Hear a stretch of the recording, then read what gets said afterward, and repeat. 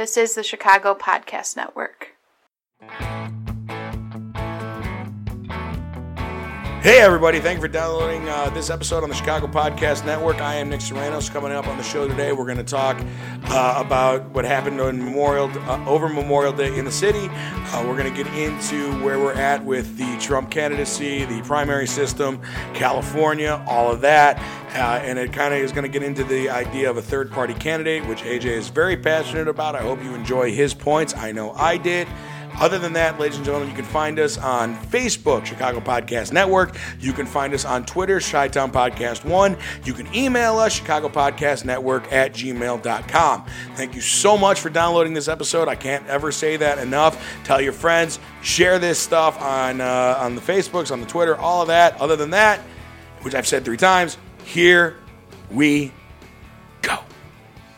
Hey everybody, thank you for downloading this episode of Out Front with AJ and Nick. I am Nick Serranos, editor-in-chief and host of Chicago Podcast Network, joined over the interwebs and Skype by my good buddy AJ Signeri. AJ, say hello to the people. Hey people. And that's what we call the propers, ladies and gentlemen. It's all out of the way and done. So, what to start with? Well, last week we did a show getting ready for the weekend, and we kind of talked politics. We talked about the NRA, which was a fun little thing to do. And, surprisingly, we didn't get any death threats, but that's because we're not nearly as famous as we'd like to be. So, I'd like to be famous enough, AJ, that people get mad at us for talking about guns. That'd be a nice problem to have. It's going to happen soon. Well, that's good. That's what I'm shooting for, really, more than anything else.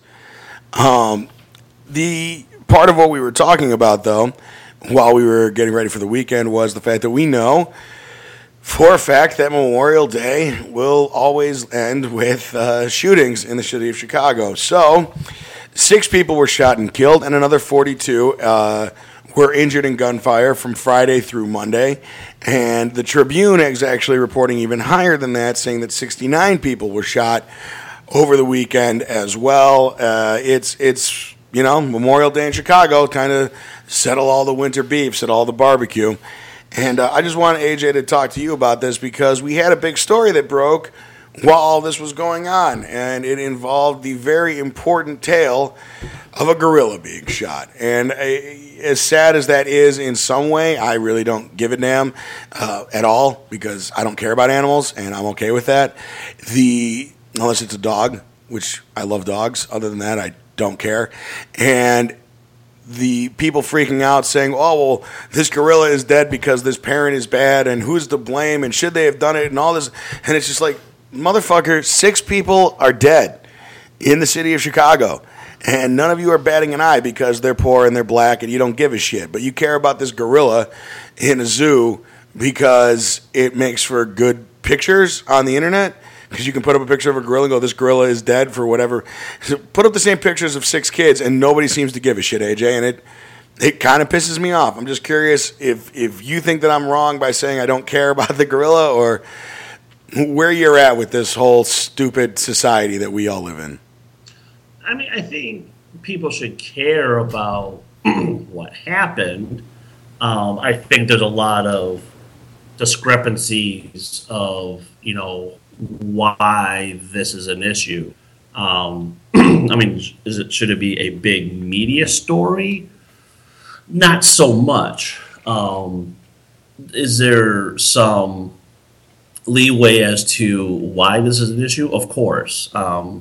I've never been a proponent of zoos.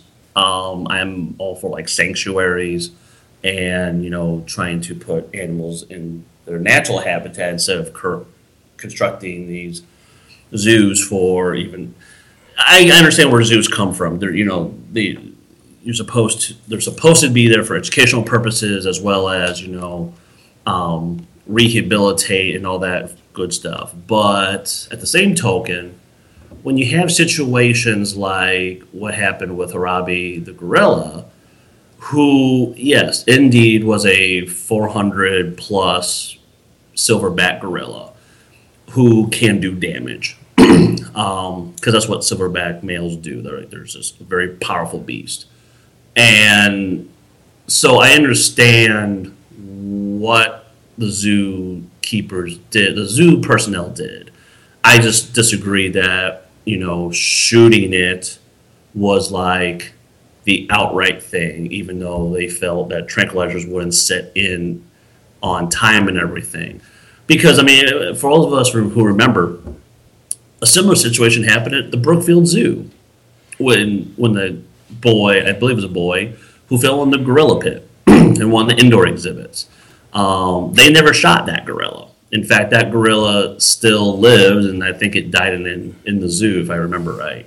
So, I mean, I think I just feel that what they did was incorrect in my personal view.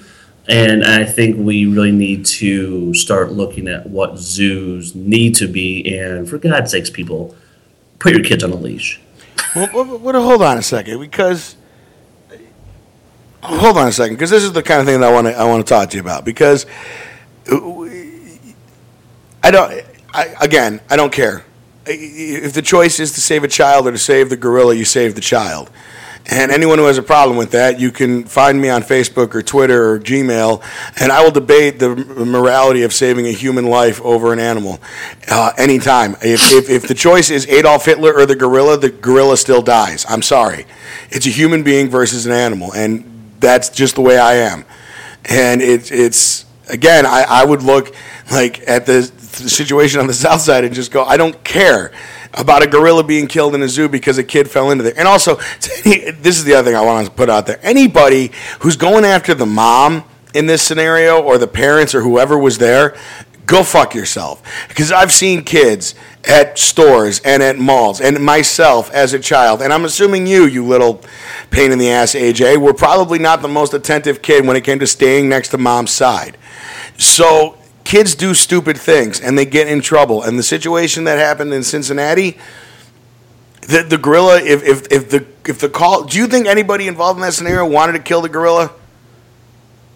That's like the first thing on their mind is like, oh, let's kill the gorilla. That's not the forefront of their mind. Okay, so... Well, at the same token, they went from, okay, we can do this, but let's just shoot it. I don't know. But again... And I'm sorry, I've been to zoos also, and yes, kids will be kids, but the way most zoos are constructed... Anyone, and I've seen the YouTube videos where people have jumped, even adults jumped into polar bear pits, elephant pits, etc., etc. What's the one animal doing that? But kids, even at Brookfield Zoo, Milwaukee County Zoo, St. Louis Zoo, they could easily climb over those things and fall into the 15-foot drop. Right, that's kind of my point. So put your kid on a leash. Okay, fine. I don't have a problem with the gorilla being shot. I have a problem with 6 people being killed on the south side. No, and that's the other thing too is, like I said, I don't think it should have been like the front page story on every media outlet, because there are things that need to be talked about, like kids being shot on the south side over Memorial Day weekend. I mean, that should be out front on those things. Not this one story, because that happens every day. Animals don't get shot at zoos on an everyday basis. This is probably the first time in 3 years this has happened. Yeah, and we're not including the horse track in all of this, which is a whole other thing. It's just, I don't know, man. I see this news story become this big freaking thing, and I get really upset. Because while this story is being reported, and I hate, by the way, this isn't one of those while the media is the thing you see online, while this story was being covered, this was being hidden from you. No one's hiding anything from you. The internet runs on math. So if you go to CNN, I think I've done this before with you, AJ. If you go to CNN and you have 2 stories to choose from, one story is six kids killed in Chicago. The other is gorilla shot by zoo. Most people click on gorilla shot by zoo instead of the kids, and that becomes the leading story because that's what the data says that people are interested in. And at the end of the day, whether you like it or not, news is a business, and they go where the people are paying attention to. So instead of getting 24 hours straight coverage, live footage from the city, we get live footage from outside the zoo for 3 days where we already knew what had happened. Why are there still reporters there? What? Honestly, this is that's the thing too. You're right that there is an algorithm to why certain news stories trend and everything on social media as well as news outlets and everything. But having said that, I think you can also agree with this that the media can also manufacture that as well. Oh, absolutely. They did that with the Malaysian plane where they kept coming up, CNN especially, where they kept talking about all the information that they kept getting in. All the, my favorite things, CNN's breaking news header is on 24/7.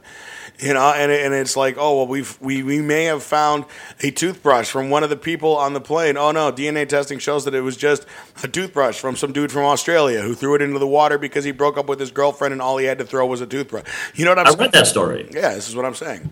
That was a good story. It was a great story. It was compelling. Because they got back together. Yeah, well, and then he killed her because he had lost his legs and ran in the Olympics. These are all very important thing. For the record, that dude was cheating. I don't give a shit if you lost your legs and murdered your wife and all that stuff. The important thing about that story is that man cheated in the Olympics. He had legs that were better than that of a man. Now, he may have had to learn how to use them, but his technology was better than human beings, and that's why he won. He was a cheater first and a murderer second. I feel that's important. Poor little Tink Tink. I'm just, you know what? Hey, I'm just saying, AJ, if you have cybernetic legs, which is basically what they were, you will be faster than other people. Is it tragic that you don't have your legs? Sure, but you also won a gold medal, so shove it up your ass. Literally shove that gold medal. Have you ever heard the Cat Williams bit about that? I assume it ended with him punching a woman on the street. Well, no, it was about this guy who was a track athlete, and then something horrific happened where both his legs had to be cut off at the kneecap. Okay. So they actually put, those metal, what Cat Williams describes as bent paper clips. Yeah. And he actually raced in a, legitimate race, quote unquote. And so he was the only one disabled, right? And he won, and he was going to qualify for the Olympics, and the officials said that he had an advantage over his competitors, therefore he could not participate. Yeah. And what's the joke? Is that the joke? That was like the whole joke. Is like, this guy's done everything. He came back, recovered. Yeah, I don't care. I think the officials are right. All of a sudden, it's like, now you have an advantage. Well, listen. And so he's like, he goes, I'm the one with the legs problem. Yeah, but you're also the one with the superior. Look, if Lieutenant Commander Data, I know his rank, were to show up on the planet Earth and go, well, don't have emotions, so I don't have the competitive drive of you people, but then he runs twice as fast as anybody else, you're still a robot. If you've lost both of your legs, here's a better example. If a guy goes to pitch in the major leagues and he lost his arm, and then they put on a metal arm that has nothing but springs, and he throws like the kid from Rookie of the Year, one of the worst movies ever made because it involves the Cubs winning, he would not. That's not fair. I'm sorry. It's just not fair. I understand that you went through about people like Jim Abbott, who essentially had one arm. Yeah, but he had one arm, and he threw with the arm that was human. You can't give a guy the Winter Soldier arm and then tell him to go pitch. That's not fair to the other people. And we can argue that all we want, but I don't want to get too lost on the Oscar Pistorius. That's his name. The murdering half-legged Olympic cheater who killed his wife because, God forbid, that guy had enough problems. He didn't just decide to compound them by, adding murder to his life. At least it wasn't like a Chris Benoit type of situation. Listen, that... Yeah. For ladies and gentlemen, if you don't know who Chris Benoit is... Stopped when I said it. Listen, if you don't know who Chris Benoit is, if you're listening to this podcast, you're not a wrestling fan, and you've never heard that name... if it's near Halloween and you want to terrify yourself, look up the story of Chris Benoit and then go kill yourself because there is no joy on this planet because that story is horrific and that's sad all the way around. It really was. Yeah, no, and concussions aren't a serious problem, AJ. That's what we learned from that. This is true. Yeah, and steroids aren't a problem either. But getting back to all this, we talked about it last week. It happened. But here's my question to you, AJ. Do you see in your lifetime a scenario where the violence on the South Side stops? Or is it just progress? Here's the thing. Are we working towards, when you look at these kinds of stories and you think about 20 years, 40 years in the future, hopefully we're both still alive, do you see the South Side being fixed or do you see it More like Escape from New York. I'm trying to think of a dystopian movie that would fit. It will be fixed, and the only way it will be fixed is when the South Side becomes gentrified. Which sucks. And when I say that, don't say, "Oh, AJ, what the fuck?" It's like, no. I'm not advocating for gentrification. I'm just saying the way things are going out right now on the South Side, it is slowly becoming more gentrified as we speak. Well, they opened up a Mariano's. That's only because of Chicago being down there. Yeah, and then they keep expanding that campus to keep pushing it further south. And trying to make certain neighborhoods better. Especially when I remember when I lived on 64 in Kenwood and Woodlawn, at the one end of my block, they had these signs, what do they call it? Building a new, better Chicago or something of that nature. Yeah, the old Daley campaign. Yeah, so they had it at the one end of the block, and they were there to improve Woodlawn, which is a big fancy word saying we're going to gentrify your neighborhood. Well, I used to work at a radio station at 65th and Pulaski, which is right in the heart of the South Side. And I was down there about a year ago. And when I worked down there about 7 years ago, there was the radio station, and then next door was a series. There was a couple of we happened to be in one of those strip malls that had a couple of professional things, like a lawyer and an accountant right there, like an H&R Block. And then across the street was a Harold's, a liquor store, check cashing place, liquor store, check cashing place, pawn shop. You know what I'm saying? Like the old Dave Chappelle gun store, liquor store, where the fuck you taking me? And then I went down there about a year ago for whatever reason. I honestly don't even remember what the hell I was doing. I think I was stuck in traffic or something. I was trying to take a shortcut. And I cut through that area, and it was okay, well, now there's a 7-Eleven, and there's a Mariano's, and there's there's 4 Starbucks, because God forbid. And, there's a Panera and all these nice little things, a Chipotle and all these nice little things. And you're kind of sitting there going I get it, because these are nicer businesses.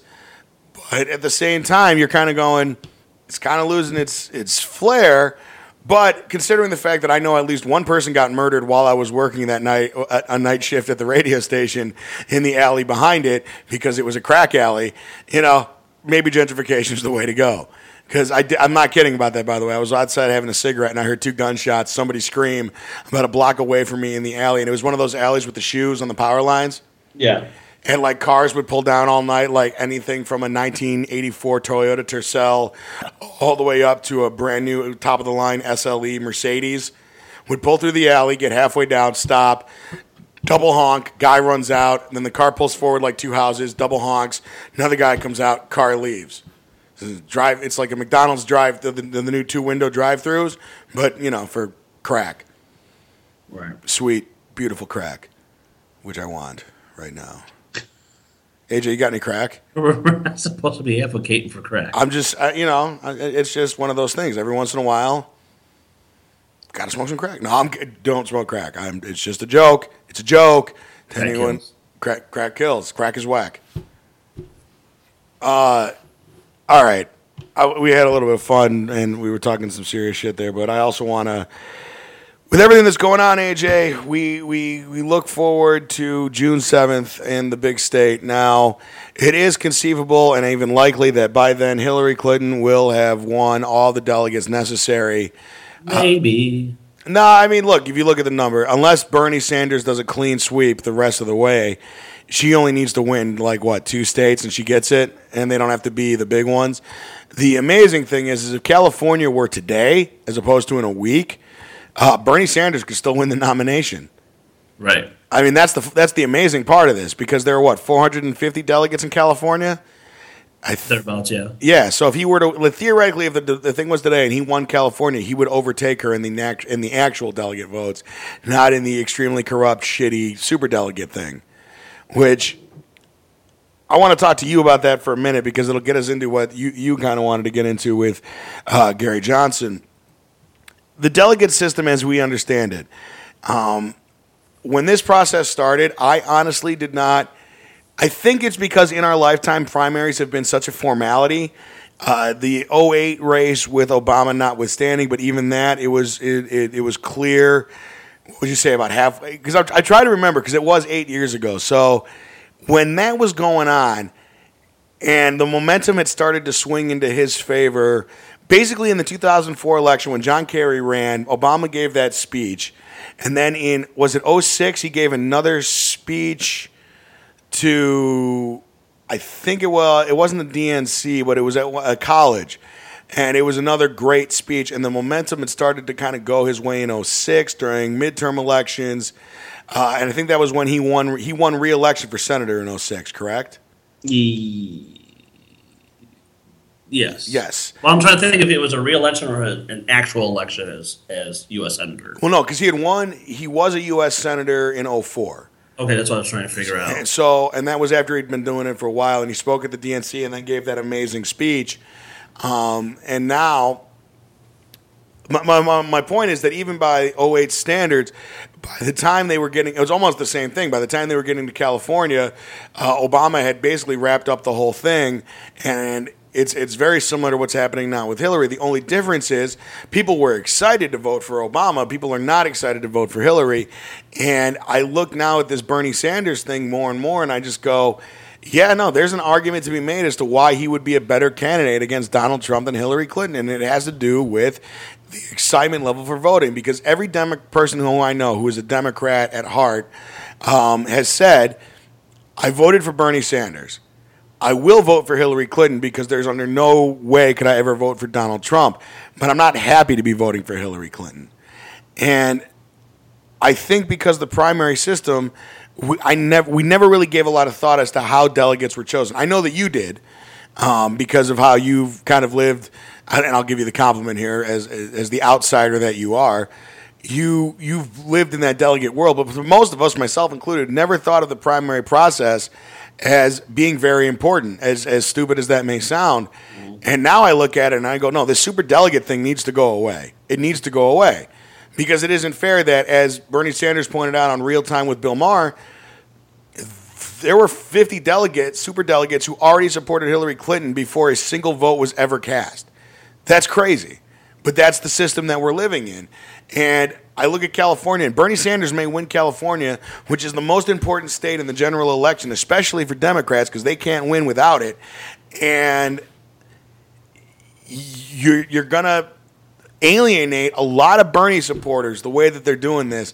And I don't know, AJ, the further this thing goes on, I don't know if all of those people are going to switch over to Hillary. I think a lot of people just aren't going to vote this fall. Yeah, I mean, and here's the thing about the superdelegate thing.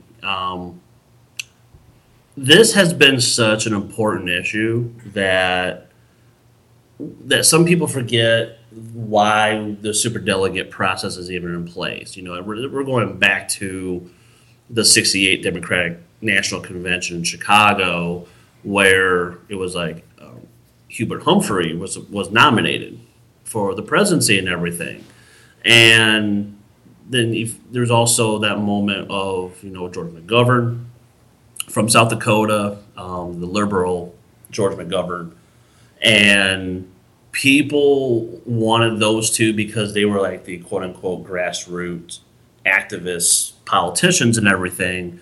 And so when people within the Democratic Party saw all these activists, coming into the fold, then you had Jim Hunt of North Carolina, the governor, Jim Hunt, kind of redefined the process and trying to come up with this commission and recommended to have a slot for delegates who are elected officials so they have a voice, while the people have a voice who are delegates to the National Convention.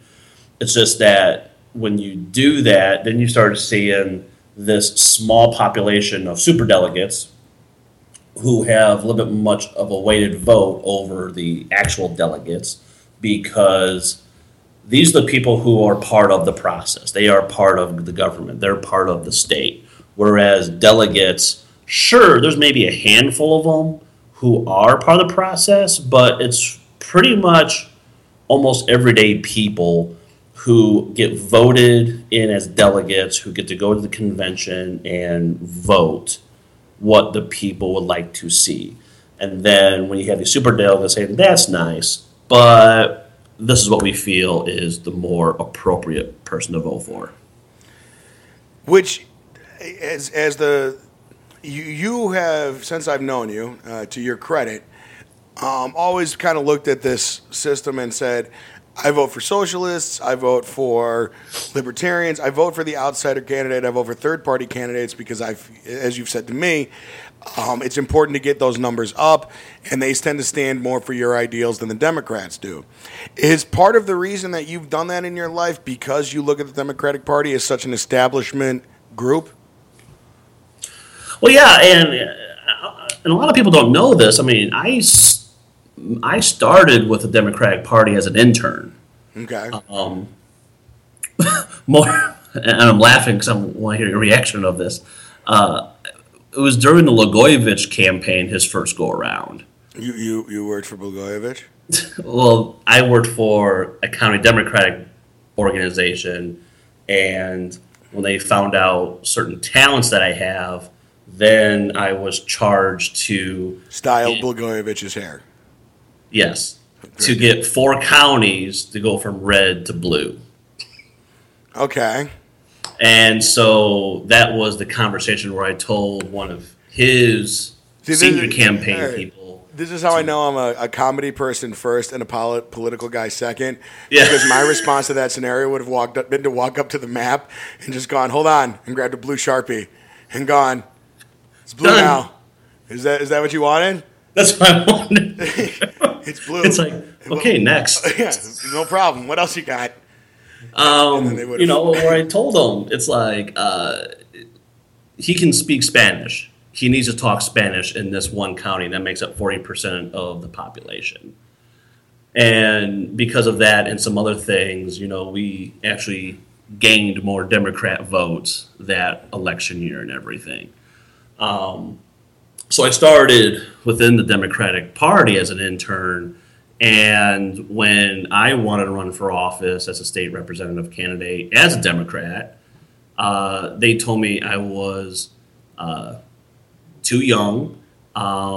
They were okay with the fact that a 12-year Republican incumbent is going to win, and they don't want to challenge that, and that they'd rather put all their efforts into the Obama campaign than this one local race. And I said, okay, I'm done. And then, went to more third-party. So to be clear, you weren't really asking them for any financial support. You were simply stating your intentions, and they told you no. Well, it was my intentions as well as a plan on what success looks like in this campaign, which was a certain financial contribution as well as bringing people on to a campaign team and, that kind of stuff, what one needs to do when running a campaign. So I had a campaign plan in place, but they said, that's good. We like what you're saying, but no, thank you. Let me ask you a question. And that's just one. It was 2 county Democratic offices that I even worked in. Let me ask you a question unrelated to the election now, but I've always been curious about this. In a situation like what you're talking about, if it's a presidential election year, why can't the 2 campaigns work in tandem? And essentially a situation like Obama, for instance, where even during his reelection, when in the South it was divided, but up here he's never been more popular, why doesn't a candidate almost identify with, I am simply running on the same platform as this candidate, and almost piggyback on their success? People call it, in wrestling they call it a rub. In politics, they call it stumping for somebody. But I just never understood, like in that scenario, that to me that it seems incredibly short-sighted from what you're telling me to say, well, no, we're fine with this Republican incumbent in an office that really does have some effect, and we're not going to allow you to run against him because we want to devote all of our resources to this. Well, wouldn't your resources be better spent if you were to focus on this area? I guess my question to you is, as somebody who's done this before, Why isn't that always more the case? Why doesn't somebody really just kind of piggyback off of the momentum of a presidential candidate, especially an incredibly popular one or one who's swinging for the fences? I just, is there a reason for that? Is there some sort of unspoken rule that I'm unaware of? Or no? So that particular time, we have to remember that we were coming off a Bush administration, and the Democratic Party really wanted to have a Democratic in the White House. And obviously we had Hillary at the time and Obama. Evan Bayh ran and he dropped out. John Edwards ran and he dropped out for their respective reasons. And so they really wanted someone that was different. And there was a lot of progressives in the Democratic Party at the time who wanted Obama in because they felt Obama was that progressive candidate and not Hillary. And he was black. Let's just call it what it is. So they want to get behind this person because of those factors. So the people I've talked with in the rank and file of the Democratic Party at the time, they felt best effort or best spend to get Obama elected, even though he had that all shored up. I mean, he had Cook County, he had certain downstate counties in the bag. I felt like, well, he's going to win. Why don't we take this 12-year incumbent out who hasn't done anything except for write legislation that you need to kill pit bulls, German shepherds, and the alike when they bite children? And, how do we define life in the state of Illinois? So outside of those two things, we had a state representative at the time who just didn't do anything. And because of that, there have been a 20 to 30% population decline while that person was in office and everything. And I was the person who wanted to come in with fresh ideas, working with people and everything. But, put that aside and get this one person who is essentially a one-term U.S. senator, a one-term state senator, and make him president. Well, I see. Not that I have a grudge against Obama or anything. Well, no. Look, I think history will judge him as one of the actually few great presidents in the long term. I don't think in the immediate future that will happen. But I do think that will eventually. Well, that's the thing. I mean, there's been no scandal that we know of yet under his administration, Yeah. No real other personal issues that we know of. Yeah, the biggest scandal is that Republicans hate him. That's the thing. I mean, he's been the only president in, 30 years that has never really had any scandal of any sort whatsoever. Sure, you can... Benghazi might be one. A few other things, maybe. Well, Benghazi, and I want to talk to you about the Benghazi thing because Benghazi, in many ways, has always felt to me like, yeah, some bad things happened, but everything you've ever read or seen seems to point to there were no good options, so they tried to pick the least worst option. Does that make sense? What I'm saying?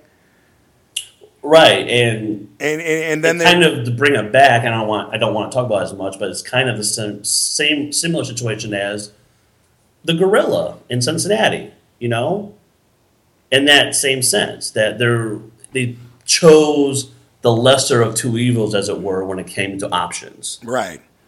There's no right decision, so we try to make the least wrong one. Correct. And then to be villainized for it, like that's always been my favorite thing about the demonization of liberals from the right, as opposed to how liberals demonize the right, which is, when a liberal does something or a Democrat does something that the Republicans don't like, well, they did it with malice aforethought. She deliberately went out of her way to get U.S. people killed, and you're like, are you batshit insane? Like, no one thinks that that's what happened. No reasonable person. And the people that you're going after to vote for this, you shouldn't want voting for you. But they don't give a damn. And then then you got the Democrats on the side who are too weak to just look at somebody and go, "You're a racist." Like at no point, there's going to be debates starting in about 3 months between Hillary and Trump. Basically, around August is when they'll start, right? the real debates. And at no point is she ever going to look at him and just go, "You're a racist asshole, and you need to stop talking." And that literally would win her the election. What's the line in the West Wing? Do you think that if the president killed the Sultan, he'd lose votes? All he'd have to do is blow the Sultan's brains out in Times Square and walk across the street to Nathan's and buy a hot dog, right, and he'd win in a landslide? I remember the John Kerry election. All I kept saying to all my friends is, I don't think he's going to win. And they would say, why? And I would say, because he doesn't have the balls to do the one thing that you need to do to beat George Bush, which is literally point a finger at him and start laughing. Every time he opens his mouth. Just point a finger at him and go, this is what you want? This basically drooling man-child whose daddy put him in this position? He's clearly unqualified for this job and he can't put two sentences together. Look at him right now. He's trying to think of what to say to respond to what I'm saying, and he can't think of anything, ladies and gentlemen. What do you have to say to that, George? And then you turn to him, and he would go, fool me once, shame thing, fool twice, you ain't going to fool me again. And then come back to Kerry to just go, see? Would have won in a landslide. And I think Hillary feels like if she's too aggressive, which is her main, you know what? It's funny I brought up the West Wing. That's what I think of when I think of Hillary Clinton. They joke about on the West Wing that there are, I'm going to get deep cuts with you, AJ. You ready for West Wing deep cuts? Yeah. All right. Toby's in the Oval Office talking to the president. He says to him, Mr. President, I want you to know that the level of respect doesn't change when you leave the room. Yes, but there is some discussion amongst us about the two Bartletts. One is the Nobel laureate, master professor of economics, who is lethal in his thinking and cunning and smart. The other being the nutty professor, who's all shucks sense of charm, tries to, who's always making up for the fact that his dad didn't love him very much. And that's what I think of when I think of Hillary, the two Hillarys.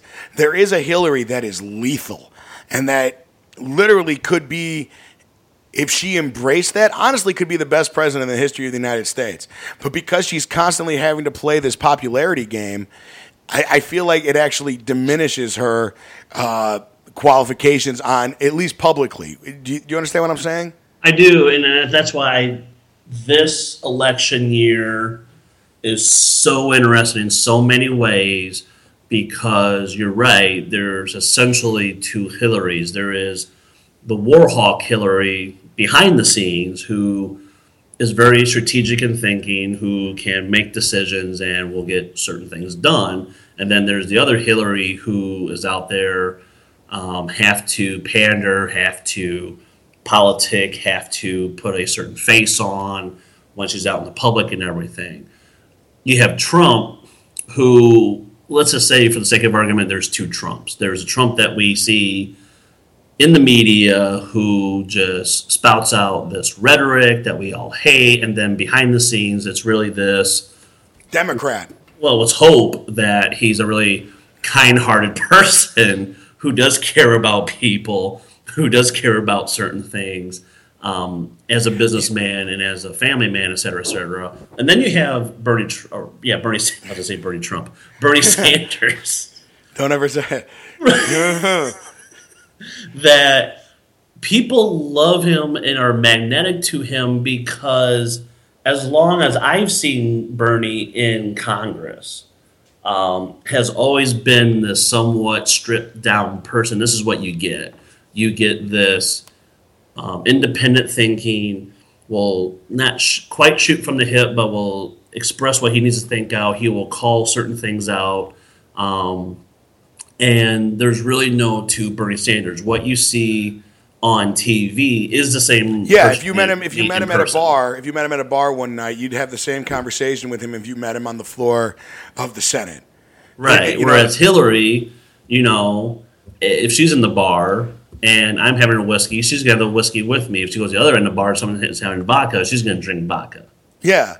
I wonder how much of that is, and I think we should maybe do a show on this closer to the election, but I wonder how much of that is sexism. Because I think it's very much so sexism. Yeah, so do I. I feel like if she wasn't a woman, that she would almost be freer to be more cutthroat. But because she's a woman, there has to be this image of, that she's a kid. Like the whole thing about, remember when they were talking about her grandkids? And then like there was this whole thing about how it's important that people see that she has grandkids, and then and I always went, why? I don't give a shit if she does or not. Like, she could be a horrible grandmother. Who cares? It has nothing to do with what she'll be like as president. And in the midst of all of this chaos and all of this political theater, which is really all it is, your guy, I don't know if I want to call. Do you want me to call him your guy? I'll for all intents and purposes for the show, yes. Okay. So I thought about this while we've been talking. We're talking about Sanders, not Trump, right? No. We are talking about your guy, Gary Johnson. Oh, okay. And what I decided to do in the last 30 seconds while I've been thinking, because I'm nothing if not a multitasker, is I want you, AJ, to embrace. I want you to. All right, AJ, here's the deal. I'm going to set you up. Are you ready? Mm-hmm. All right, here, first of all, is your soapbox. After that, this is your microphone.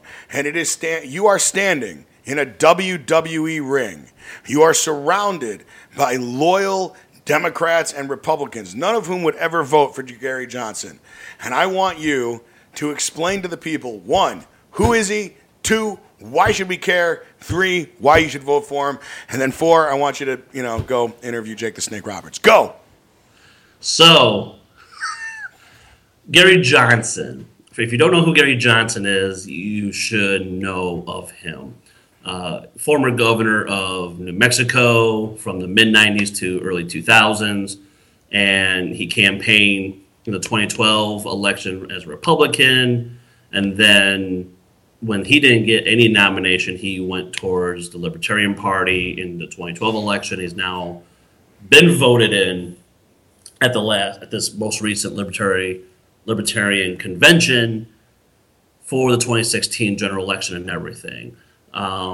He's everything that every libertarian is. He believes in limited government. He has a classical liberal view on economic philosophy. He's a fiscal conservative. He's pro-civil liberties. He's a non-interventionist when it comes to the military as well as foreign wars. He's pro-marijuana. He's for cleaner energies. And he also wants to do away with the Department of Education. He really wants to do an audit, if not a dismantle, of the Fed Reserve, but an audit at the very least and everything. So and then in looking at Illinois alone, Gary Johnson carried every single county in Illinois with 1%. He got, I believe, 5% in Cook County in the 2012 election. So up and down the state, from Galena to Cairo, he got either at or over 1% of the vote in the general election. And that is a huge indicator, in Illinois at least, on how people really think about government, how they really think about the economy, and how they think about their planet. Is this libertarian viewpoint? People should care about this because this is a trend that we're seeing. And now Gary Johnson's getting a lot of traction with the media, albeit because of the crazy libertarian chair, what he did by stripping down naked and everything. But aside from that, he's actually being on poll questions with Quinnipiac and everything. This is the second day in a row that I've heard Gary Johnson actually being talked about and how he could play a huge role against Trump when it comes to the election and everything. And they're even talking about, possibly having him on the presidential debates, but because of the stupid commission of presidential debates that are appointed Republicans and Democrats on this commission, that third-party candidates have to get 15% of the polls. And it doesn't really say which polls, what's the polls that they look at in order to get that 15%. But 15% of the national polls to even be considered at the same stage with a Republican and Democratic candidate and everything. And Jill Stein is running as a Green Party candidate. Mimi Solstick is running as a Socialist Party USA candidate. There's Gloria running as Party of Socialism and Liberation Party, and there's multiple of other third parties and everything, because people should really care about who these third party independent candidates are, because these are the people that speak to your values. Republicans and Democrats don't speak to your values. Republicans and Democrats are nothing more than big tent political organizations that will accept everybody and anybody, and this is what we get, a freak accident called Trump. So on the Republican side. And if you haven't friended me on Facebook, do. I just written I feel like a decent post about why Trump is a freak accident. I am not here to advocate to vote for Gary Johnson. I'm more advocating that you should look at someone like Gary Johnson, where his views are, and if this is someone that you truly feel that speaks to your values, that you are more of that personal freedom, really believe in limited government, this is your guy. It's not Trump. Gary Johnson's your guy. If it's someone else, like when Jill Stein gets to be on the ballot in the United States, then that is your candidate. If Mimi Solstick is your person, then vote for that person. Your vote is really your vote. Your vote does not mean that you vote for Johnson, ergo Hillary is going to be the president. If you vote for Jill Stein, then that means Trump will be president. There is no such thing as a spoiler candidate. A vote is a vote. What we have in the United States, and I've said this on many occasions on this show, on my show, and elsewhere, that what we have in the United States is more of a popularity contest. So the more people the more you vote for that one person, the more they're going to gain traction. Sure, they're going to, quote unquote, spoil someone else, but that doesn't mean you're really offsetting anything. You know, if you vote for, let's say, Gary Johnson, if 40% of you think that, then 40% of you think like that, you know, and no one can take that vote away. So anytime you hear that you need to vote for this person, because if you vote for a third-party candidate, you're really getting this person elected, don't think like that and don't buy into that, because it's not the case whatsoever. I want to ask you about that also, because since I've known you, you have always been pushing for third-party candidates, rightfully so, I think. And there is a discussion that takes place on television, in the media, on the internet, all the time about forming a third party that speaks to the values of the normal people, that isn't subjected to special interests. And you've always told me that those already exist. It's just that they don't get the traction that they need for any number of reasons. But the most notable reason is you can't really run as a third-party candidate because the media doesn't cover you, because the people who own those media companies, it behooves them to not allow those third-party candidates to come in, because one of the first things that they would probably do is start to go after some of these antitrust exemptions that exist in the media that allow for one person to own all the newspapers in a city, which up until the early 90s was not the case. There were laws that prevented that sort of thing, because you had to protect a free press for the necessary protection of democracy.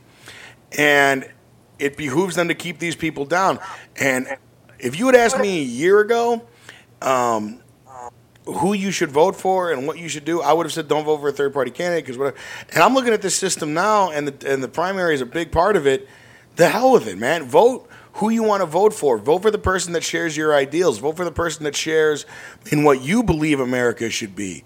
And for the record, if you think that Donald Trump is doing that, then please do me a favor and walk to a bridge, look over the bridge, and look at the water, and then jump into that water. And we will all be happy, and you can go live in your Trump paradise in the afterlife, where I'm assuming that there's 72 Russian model not virgins who love cocaine. I thought that was funny. Up until a while ago, man, I was that person. I would honestly tell people, don't vote for a third-party candidate because it could spoil the election. And I'm looking at it now and going, no, the hell with it. Blow this whole thing up.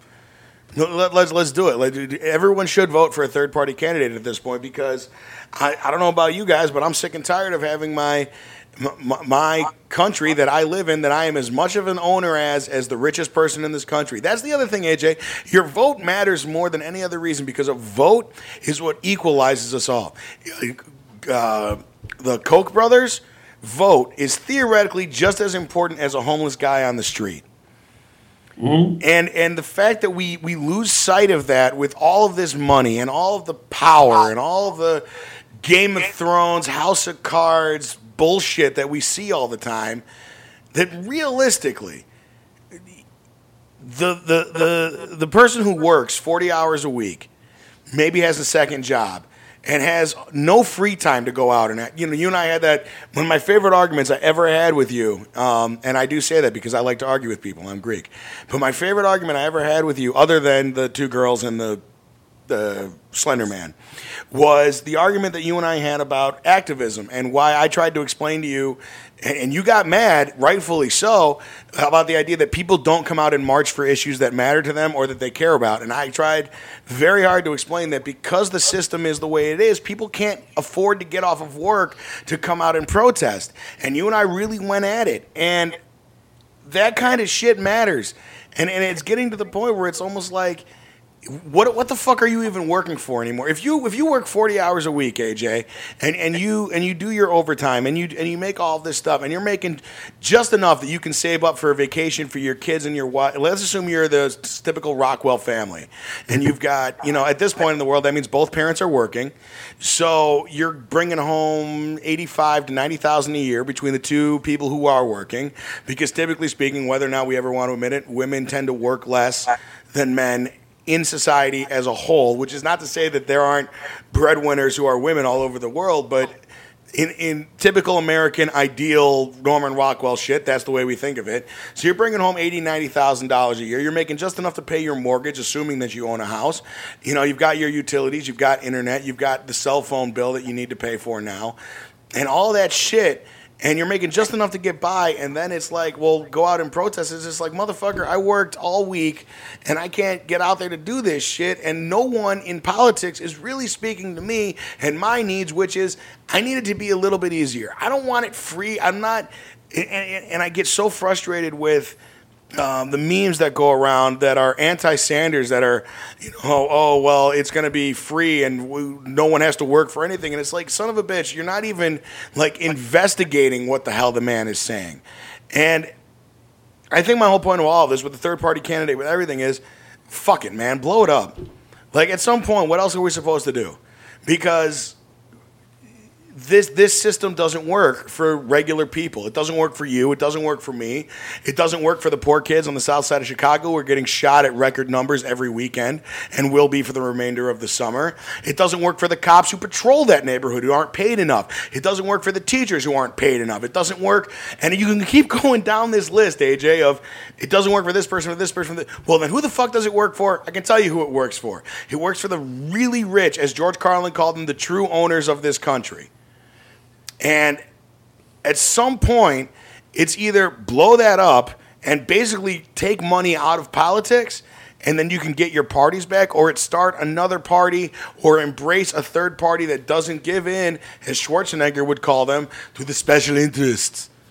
It's I don't know. I'm at that point in the show, AJ, where my head is buzzing because I have a lot of anger. And I don't know if I should just let it all out, because then I will just go on a profanity-laden rant that will last for 35 minutes and won't make any sense. So I'll be Trump. But it's just, I guess is the summation of my thoughts, AJ. It's just, But here's the other thing that people should think about. This election year, the 2016 election. AJ about to drop some truth bombs. Is that you should really look at what happened in the 1912 presidential election. You had Woodrow Wilson. Hold up. I just want us all to take a second who are listening to the show, and let's reflect on the fact that AJ has decided to transport us back to 1912. For the record, cocaine, marijuana, heroin, all legally bought from a pharmacy. Continue. Do we need to have an intervention? What, because I brought up We're drugs? talking about crack for like the third or fourth time at this point. I didn't bring up crack. Kinda You brought up concerned. crack this time. Now, you're the one who I'm concerned about. I didn't say crack. I said cocaine, heroin, and marijuana. They didn't have crack yet. Crack was invented in the 70s. My one dude, who, as Dennis Leary said, there's the one guy who cocaine just wasn't good enough for. One dude who said, that cocaine's pretty good, but I want something that makes my heart explode as soon as I smoke it. Continue. 1912. We are in 1912. So you don't see any black people, and Woodrow Wilson is running for president. AJ. So you had Woodrow Wilson runs a Democrat. You had Teddy Roosevelt running as a progressive party, quote unquote, Bull Moose Party campaign. And then you had Howard Taft, who was Teddy Roosevelt's hand-picked successor as a Republican. And then you had Eugene Debs running as Socialist Party candidate, our Socialist Party candidate. And you look at that campaign, you had 4 people running. And Teddy Roosevelt got like little over 4 million votes over Taft's 3 million votes. Eugene Debs got 900,000 votes while he was in jail, by the way, in Chicago. So you have Theodore Roosevelt, who was essentially a third-party candidate, and yeah, he edged out Taft, and yeah, that led to Wilson's success. So when someone looks at that and like, well, yeah, AJ, you're just pointing to the mere fact that a third-party candidate spoils the bunch. No, there were people who actually cared about where the society needs to be at the time, and progressivism was growing at the time in the early 1900s. So people voted for the person they wanted, and that person was Theodore Roosevelt, even though Wilson got in as president with 6.2 million votes. So that also speaks to the 900,000 votes that Eugene Debs got, who was also on that progressive platform as well. So if you combine Roosevelt and Debs' votes together, it doesn't, herald over Wilson, but at least gets more closer to Wilson to having a closer win of the 1912 election. I'm saying all this because if you look at that election, let's say today in 2016 you have Hillary, you have Trump, let's say you have Gary Johnson, Mimi Solstick, and Jill Stein. You have 5 people running for office on ballots. That's what's going to look like in 2016, is that we're going to see a lot of the rise of third-party candidates, and I think we're going to see the populace who wants to have third-party candidates on the mainstream media more. A lot of third-party candidates are actually getting traction. Currently, Mimi Solstick was on CNBC. They asked him to come on and talk about why socialism needs to be the economic transition we need to go towards. Jill Stein's been getting a lot of media lately. Gary Johnson's been on MSNBC, at least name only, the last 2 days in a row. So we're starting to see this traction of third-party candidates actually getting noticed finally in the mainstream media, and we need to keep pushing for that, because if we just allow the liberal and the conservative media outlets just to have Republican and Democratic candidates only, then what does that really say about our society? Is it still the choice of Pepsi and Coke? Is it really paper and plastic? And if so, I don't want that society. I want to have, a plethora of ideologies out there, because that's who we are. You can go from 57th and Kenwood to downtown Ladd, Illinois, and there's going to be a wide variety of ideologies and people like myself who believe in more than one philosophy. Well, not only politically speaking, So, and that's who we are. We're not just a singular people. We don't think singularly whatsoever. And those who say, well, I've been voting Democrat, that's because their families have been voting Democrat for X amount of years, and they don't want to break that pattern or look like the red herring in the family and everything. So it's okay to vote with your conscience and not go with the status quo. Well, and I would also argue that one of my biggest pet peeves about human society in general has always been the argument, it is the way it is, and that's the way it is, pisses me off because that's a stupid reason for people to do things. It's why I always got in trouble in high school, to be honest with you, because whenever somebody said, because of those are the rules. Okay, well, why are those the rules? Why are there only two parties? Because there are only two parties. Well, that's a really stupid frickin' answer. Can we get beyond that, please? Well, you know why third parties are not in presidential debates, right? No, actually, I don't. I have ideas, but I'm assuming you have an actual answer. It's because of Ross Perot. I love that, man. Ross Perot was the only third-party candidate to be at the presidential debate with Clinton and Bush. And I think the only third-party candidate to ever appear in a televised presidential debate. Yeah. And so when that happened, they created this commission for presidential debates, which is appointed, I believe, by the president and a few other people to be on this commission that's made up of Republicans and Democrats only. So this commission dictates the actual criteria of who gets to be in debate and why. But that only applies to the national election, right, to the general election. They have no say over primary debates, right? No, this is just for the general election. And only the DNC and the RNC decide who's going to be own rules regarding primaries. Which the DNC has set itself up to basically back Hillary this entire time because Bernie Sanders is technically an independent, not a member of the party faithful. And everything about it, man, just I really wonder in 10 years, 20 years, is the only option revolution? Because the status quo as we see it right now cannot sustain itself. Would you agree?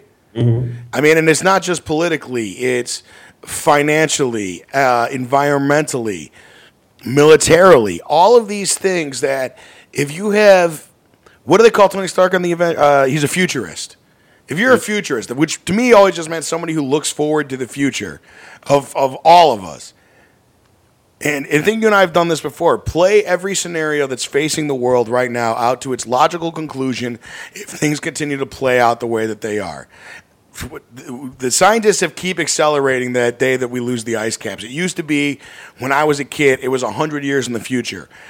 Now it's down to about, 20 years they're saying?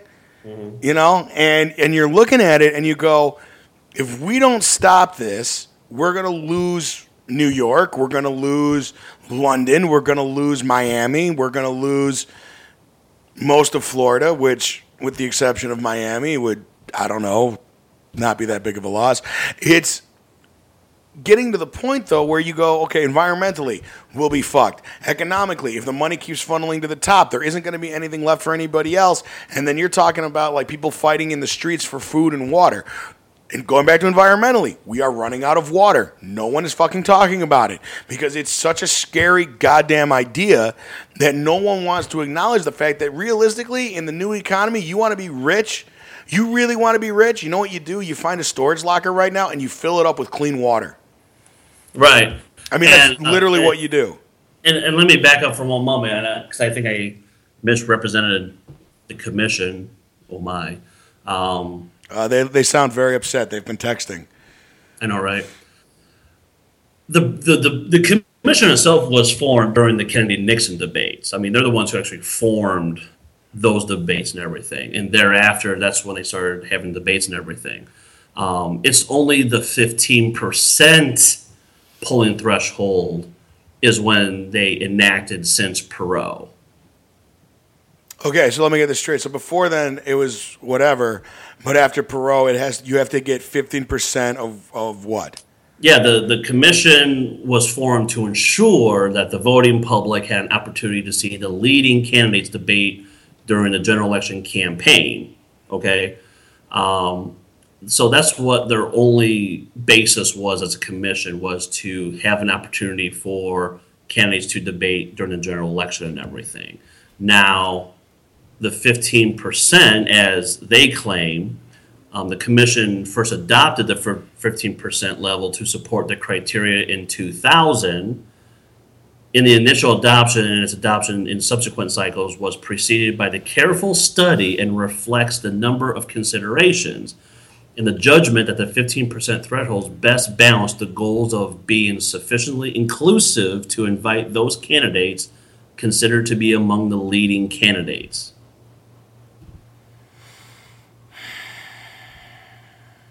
So 15% threshold is very inclusive for everybody. But I didn't tell you who was on the commission, though. Oh, this will be fun. There's Howard Buffett, who is the chairman CEO of Howard Buffett Foundation. There's John Danforth, former U.S. Senator. There's Mitch Daniels, who's the president of Purdue University, who is also the governor of Indiana. You have Charles Gibson, former anchor of ABC World News. John Griffin, the managing director of Allen & Company. You had James Hartman, director, president, and CEO of the Woodrow Wilson International Center for Scholars. You have Antonia Hernandez, who's the president and CEO of California Community Foundation. You have Reverend Jenkins, who is the president of the University of Notre Dame. You have Jim Lear, former executive editor and anchor for PBS NewsHour. You have Newton Minow. Best news hour in America. Huh? Best news show in America. Right. Newton Minow, senior counsel of Sidney Austin LLP. Richard Parsons, senior advisor of Providence Equity Partners LLC. You have Dorothy Rydens, former president of the League Women of Voters and former president and CEO of the Council on Foundations. Olympia Snow. I'm sorry. Back up. Stop. Time out. She is the president of the Council of Foundations. President and CEO of Council on Foundations. That is a great no name for an organization. Like, if you were going to go, I'm going to name something and it's going to have no meaning but sound important. We are the Council on Foundations. What does that mean?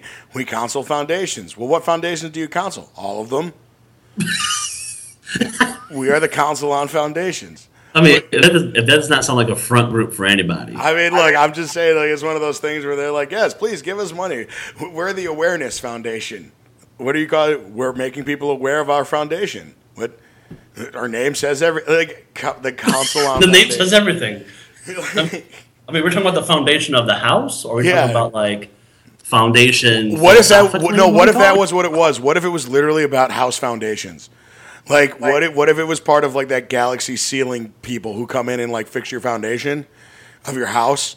Like, what if that's really what it is? Because that would actually make a lot more sense to me than it was just like, we're the Council of Foundations, as in charitable. No. We're about foundations at your house.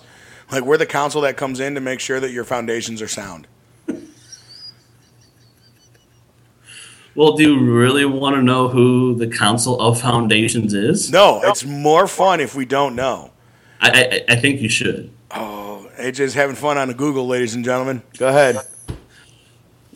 It was formed in 1949. Of course it was. It's a nonprofit association of grant-making foundations and corporations. Members of the council include more than 1,750 independent operating community, public, and company-sponsored foundations and corporate giving programs in the United States. The mission is to provide the opportunity, leadership, and tools needed by philanthropic organizations to expand, enhance, and sustain their abilities to advance the common good. Okay, they need a better name. Like Matchmaker or something. I don't know. Well, that's just what they do, right? They match people up with the foundation that can help them based on what you're telling me. This is what I'm reading. Okay, so based on that, but the Council of Foundations sounds like a really bad Marvel comic from the 70s. It sounds like a great villain organization. Meanwhile, at the Council of Foundations... That's what I'm saying, right? I mean, yeah, it works. There are worse names. There's the fact that, on 2 TV shows this year, both were using the name Hive for their villain, on Arrow and on Marvel Agents of S.H.I.E.L.D. Both shows had villains named Hive. Yes. But where they were completely different characters. But they aired on the same night, so it was very confusing. before we get out of here, AJ, we got, we kind of run over our normal time, which I always enjoy doing with you. I want to ask you this. Gary Johnson is polling now in some places at 10%. He's being mentioned on MSNBC. Do you see a scenario where that man could actually be serious contender for president of the United States in this election? I think he's one of a few that could be serious contenders in the 2016 election. Well, run me through. I only think that because there is this no Trump movement, as it were. People are going to push more third-party candidates and give them more airtime so that people don't have to vote for Trump. I think this is the only moment in history, in political history, that third-party candidates are actually going to be viewed under the microscope and seeing, okay, we don't want Trump. Who do we have? Oh, yeah, we have Gary Johnson for the Libertarian Party. Who else? Yes, it's Jill Stein for the Greens. And, oh, yes, it's Mimi with the Socialist Party. And who else can we get? Because we don't want Trump.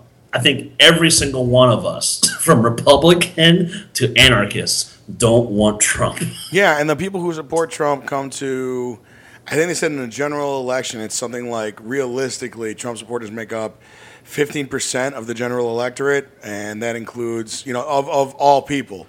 But realistically, the people who are going to vote for Trump are going to be enthusiastic. And again, I'm afraid of voter apathy. A lot of people who I've talked to have just said that they're not voting because they don't like Hillary, they don't like Trump, and they don't know enough about any third-party candidates to be motivated.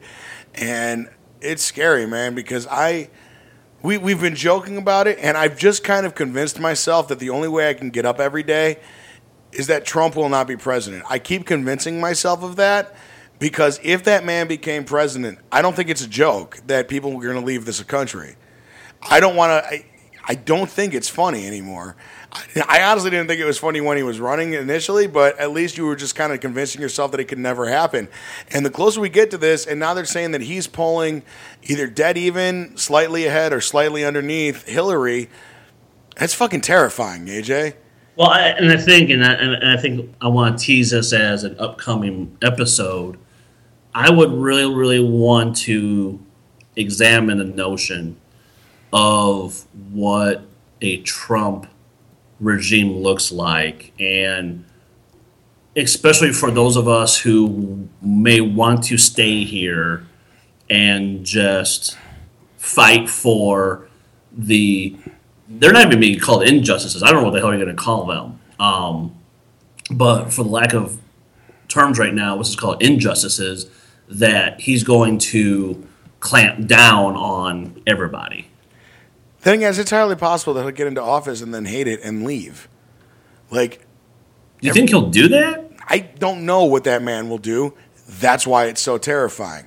As much as that opens a whole legal door of things, they'd be like, I'm done. Then what? I honestly look at this, and I said it before when it was Cruz. I hated Ted Cruz. Ted Cruz is a bigot and someone who does not understand the religion that he chooses to espouse himself to. He constantly is positioning himself as the Christian candidate, or he was. And I look at him and I go, you don't understand Christianity, at least as it was taught to me, and all of these horrible things. But at least if Cuba, or to go to the Cuban Missile Crisis, or a Soviet Union, or having to deal with Putin, I kind of have an idea of what he'll do. If it had been Rubio, I just assume he would cower in the corner until somebody serious came in and helped him.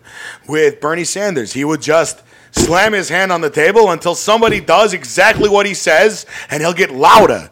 But Hillary is going to be cutthroat, and she's going to literally walk in the Situation Room and have, honestly, I believe, generally speaking, the right decision to be made on foreign policy. Domestic policy, she doesn't really give it. She doesn't really strike me as someone who thinks a lot about it. But foreign policy, I never worried about Hillary Clinton. Donald Trump, I don't know what he's going to do. What's the whole line that Colbert had about Bush? This is a man who wakes up on Monday, who wakes up on Wednesday believing what he said on Monday, no matter what happened on Tuesday. And Donald Trump is worse than that. This is a man who woke up Wednesday saying things completely different than he said on Tuesday, which are completely different than what he said on Wednesday, but somehow agree back to something he said 3 years ago. I have no idea what that man will be doing at any given point in power. And that's the terrifying thing about Donald Trump. And people go, well, he's an outsider. That's a good thing. Not always. Not always. Just because you haven't been a politician does not mean that you are qualified to be president. I sometimes wonder, AJ, if we've diminished the presidency in some ways by the way we refer to it with familiarity. You know, we call him the president or leader of this. But I really want to say the full fucking name. This is the President of the United States of America. The most important job in the world, right? Sure. You can't give that to Donald Trump. You just can't. Based on everything you know about him, based on how he deals with people in business, based on how he presents himself on television, based on the things he says in speeches, the way that he tweets. He's a fucking presidential candidate who goes off on rants on Twitter. This is a man who, to show that he has the support of Latin Americans, ate a burrito bowl in his office at his building that he supposedly owns, which I'm not even, the people are starting to report that he may not even own the buildings that we think that he owns. It's getting to the point where it's terrifying. And you want to do that show? Let's do it next week. You want to do what would a Trump presidency look like? We'll do that next week. It'll be fun. Yeah, and terrifying. And here's the thing, and everybody knows I'm not a military person. I'll just leave it at that. The thing of it is, here's what really scares me, because we kind of saw this on The West Wing with Bartlett.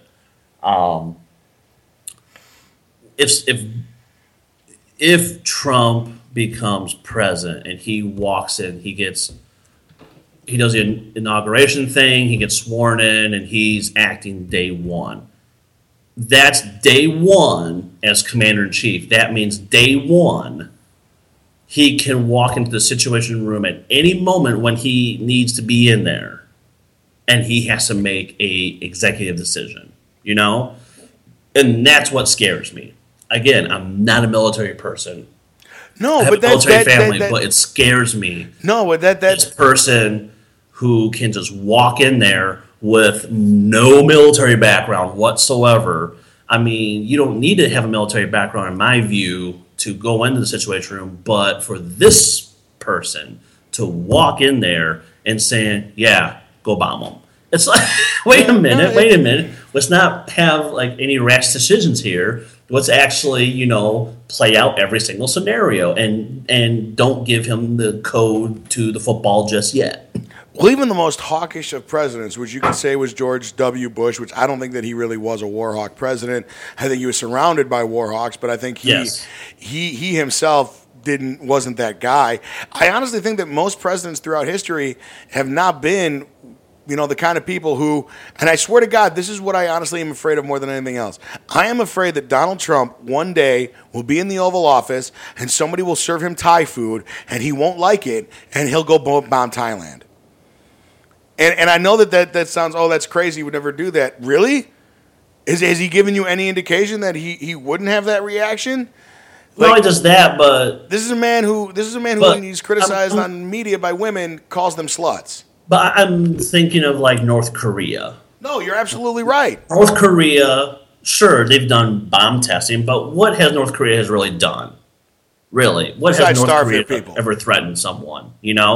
But if Kim Jong-un or whomever after Kim Jong-un does anything, if they sneeze the wrong way, then he could bomb North Korea, and they haven't done a damn thing to any country besides threaten of a bomb threat. Outside of that, what has North Korea really done? Well, they have horrible fashion sense. That's the thing. Which he honestly would probably agree with. So, I mean, the only authoritarian statist country in the world hasn't done anything to China, hasn't done anything to Japan, South Korea, United States, besides the occasional bomb testing. Which don't work. That's what I'm saying. And yet, if one threat to a Emperor Trump, and they're going to get bombed. And it's like, okay. Do you think he'd pull, before we go, and I know we'll end the show after this, but this is my joke for you for the day. And I don't know if it's a joke because I'm honestly asking, do you think he'd pull an Idi Amin and start wearing a military uniform that he never earned? Trump? Do you think he would do that? Trump. Yes. I'm telling you right now, if that ever happens, you're going to see a very berserk AJ. Like if he shows up with like the fake medals on his chest? Yes. I will go berserk over that, and I will call him a fascist. I will call him a dictator, and we're going to live in an authoritarian state, and I don't care what it takes. No, then we start the Rebel Alliance. Exactly. We literally start. I've actually joked with my friend. Because if he gets to do it, then I get to do it. Well, no, that's what I joked with my friend Dave about this. He said, "What happens if Trump becomes president?" And I said, "Honestly, we move to the North Woods of Wisconsin because he knows them. Where there's also Leinenkugel's, which is not my favorite beer, but good enough for me to get by on. And we would literally move to the North Woods, and we would start the Rebel Alliance using their symbols from the original trilogy to unite people." And I would literally just go after Star Wars fans and sci-fi and go, join the revolution. This is our symbol. We are fighting against the dictator Trump. Who is Palpatine? We are the rebels, and we need a Luke Skywalker. Somebody please show up. Well, I think you're missing an aspect to your plan. What's my aspect? You need to not only get Star Wars fans to join the Rebel Alliance, okay? But you're also needing to have the Walking Dead fans because they know how to survive and they know how to take care of certain shit. That is also true. I'd also, I would start the Rebel Alliance and I'd wear that cool 3-pronged logo that they have on all their stuff. I would use that, and that's what we would unify behind, and we would literally violently fight the dictator because that's what he would be. And what's the old Thomas Jefferson line? The tree of liberty. The tree of liberty must be defended by the blood of patriots. Is that Jefferson or Thomas or Henry? Oh, you're right, Thomas Paine. Yes. Sorry. I believe that, and I don't know what else to do. So next week, ladies and gentlemen, we're going to do our first cliffhanger to be continued on next week's episode. Coming up. Dun dun dun. Will Nick and AJ find their way out of this talking quagmire? Will future glorious leader move forward? And what will all of this mean for the little dog who nobody cares about? Find out next week on Out Front with AJ and Nick. Same, not get sued. Same, not get sued. Out Front. Say goodbye to the people, AJ. Bye, people. We out! 106 miles to Chicago.